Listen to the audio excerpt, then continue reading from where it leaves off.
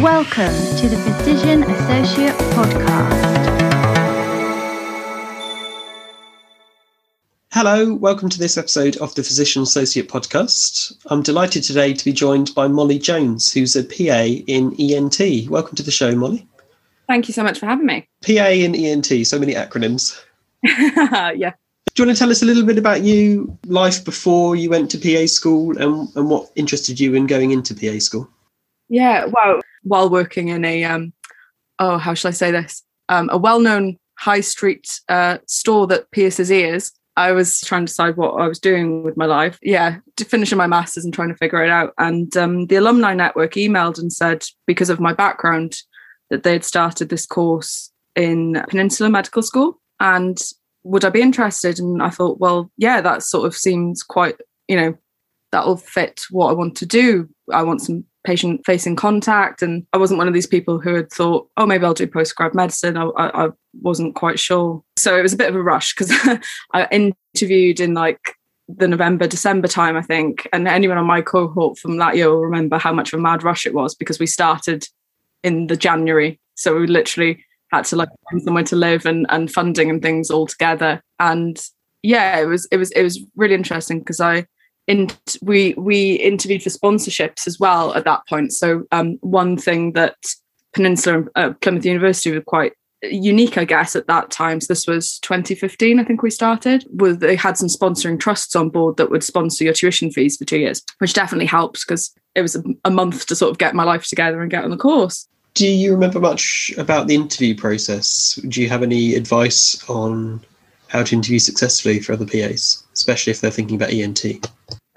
I would say it was more about situations like, have you had a situation with a colleague where you thought that they were unsafe or underperforming, and how would you address this? The question that threw me, one of the consultants very eloquently asked me, what are your hobbies outside of work? Like, what sings to your soul? And I was thinking, I've spent the last 7 years plus of my life studying and having my face in books. And I was like, oh, I've forgotten to do things that I enjoy. So I said, oh, that's definitely something I need to work on because, I can't just saying that I'm going to go home and play on the PlayStation. While it is a hobby, it's not perhaps so impressive. So, I've picked some stuff up. I knit now. That's my hobby. So any of the pregnant doctors or other staff in the hospital are likely to get a hat from me, a baby hat. That's yeah. And I think with interview stuff, you just, much like they teach you in PA school for the exams, everything, you just have to show that you're safe and that you're confident. And I think confidence is a big thing.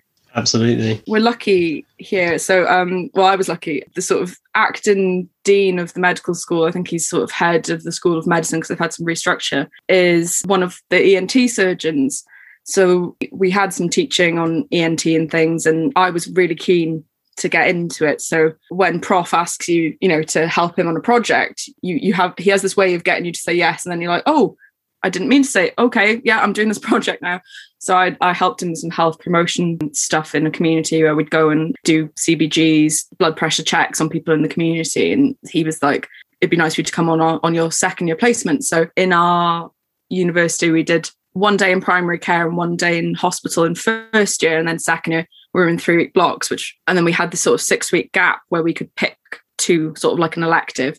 So I did ENT and cardiothoracics back to back. So I did my ENT placement. But actually my first day in hospital placement was in ENT with one of the surgeons.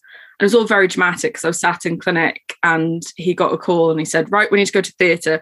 And I was like, oh, this is all very, very Grey's Anatomy, running down a stairwell for a block tracheostomy. And I was like, wow, this is really cool. And you realise hospital isn't like that all the time. But I was really keen. So I did a 3-week block, saw all the wonders of ENT. It's so varied. There's so much you can do, from dizziness all the way through to laryngeal cancers. And it's great. You have to be okay with a bit of snot, though. So if that's not your bag, then I can blame you for staying away. But yeah. Use the lovely phrase, the wonders of ENT. How do you sell ENT? What is it about ENT that fires you up? I find it difficult to explain, and it seems to be very a Marmite specialty. The idea of pulling wax or, something out of an ear shakes them to their core. They have no interest in it. But as a specialty, it's so varied, and whatever your interest is, you know, if it's into medicine and if you like elderly care medicine or pediatrics or the surgical aspect, there's a lot you can do. And oncology, it's such a varied specialty, you know, so I might see, you know, some kids with a foreign body up their nose or their ear, you know, or a bit of otitis media. You see adults with the end of a hearing aid stuck in the ear, or, you know, acute otitis externa, things like that. So you go from that sort of stuff to laryngeal cancers that you're picking up on call, sinonasal tumours, even benign things like chronic rhinosinusitis. And it's just so varied sort of day to day. And even surgically, you know, if you like endoscopic things, we do some endoscopic surgery. Big open cases, there's that. Worked on a microscope, we do that. And it's the variety for me. Not that I get bored easily, but I certainly like having, you know, a different day every day sometimes. Is there a case or something that sticks in your mind? Supraglottitis, it got to the point that we were seeing quite a few, and I had, you know, you keep having to ring micro and say, what antibiotic should you give? And it's always the same. It's always, you know, ceftriaxone, unless they're allergic. So eventually I emailed one of the microbiologists that I have a decent working relationship with and said, could you write a clinical guideline for this, because I have to call you every time because there isn't a trust guideline. And they went, that's a great idea, why don't you write one? So I ended up, you know, writing one with micro and ped, and it encompasses epiglottitis and supraglottitis. That was quite nice to develop. But I would just say to anybody, you know, if you're seeing somebody with a sore throat out of context of the clinical picture with a clear oropharynx, it needs to be at the back of your mind. And I know classically we're taught about a tripodding child, but with the Hib vaccine, it's much more likely in older people. They're tricky, those patients, sometimes, you know, they walk in and they're quite unwell. So from that, what are the benefits you're noticing as being a PA in ENT? When I started on ENT, you know, we had some rota gaps and things.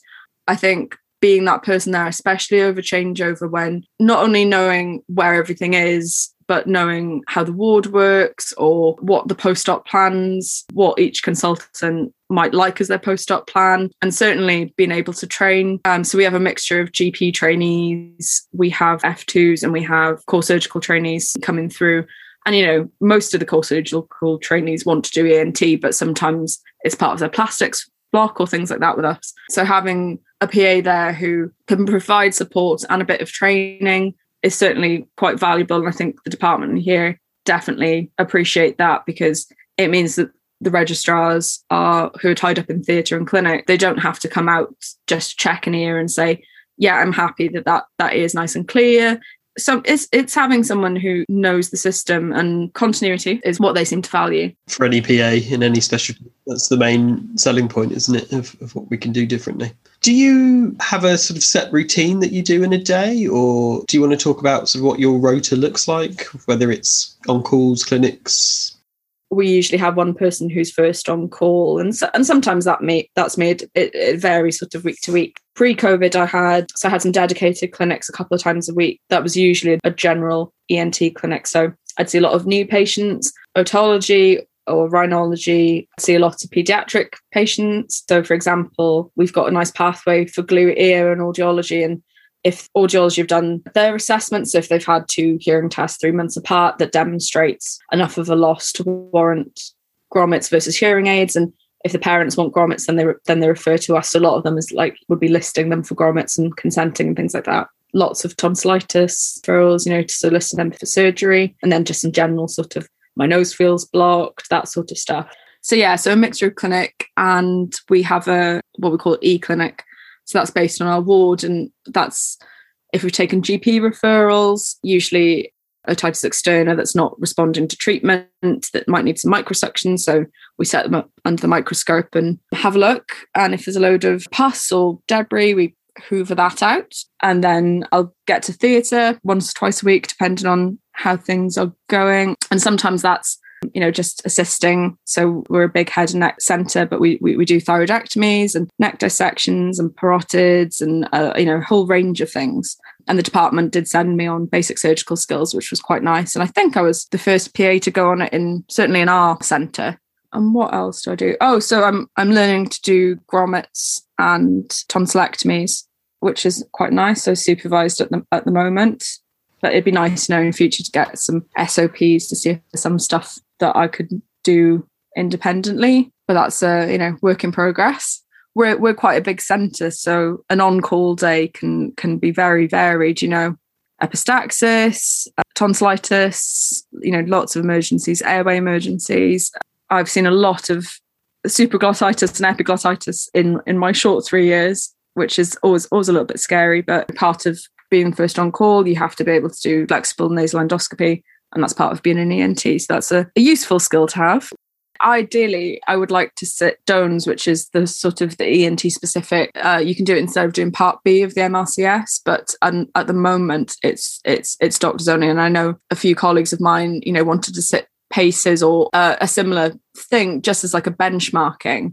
So it's trying to find something of an equivalent just to demonstrate knowledge. I know that part of that is, your annual appraisal and things like that. But it would be nice to have something to say that I am at that level. I guess progression and development, it's tricky, isn't it, for us as PAs? And I think that's something that the surgeons sometimes don't quite understand because, they're very, you sit your exams and then you go on and you have all those sort of steps. And that's the one thing that I get asked quite a lot actually in work is, so what are we going to do to progress you? It's tricky because I guess I need to think what I want. Getting more involved in the med school because of ENT's links with the med school. I look after the students when they come onto the ward and things, and the PA students I'm responsible for. So it'd be nice to develop that side of things so that I can make sure they're getting the most out of their placement.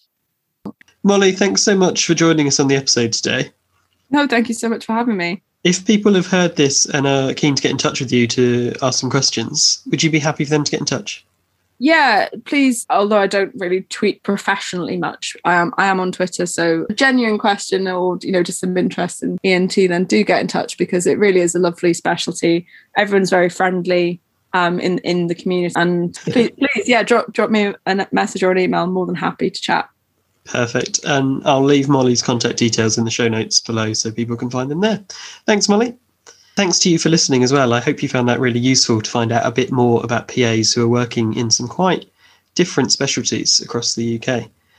If you're a PA working in the UK as well and would like to come on the podcast and tell us about your job, please get in touch. We're on social media, Facebook and Twitter at PA Podcast UK.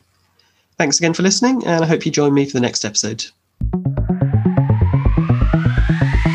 Thanks for listening to the Precision Associate Podcast.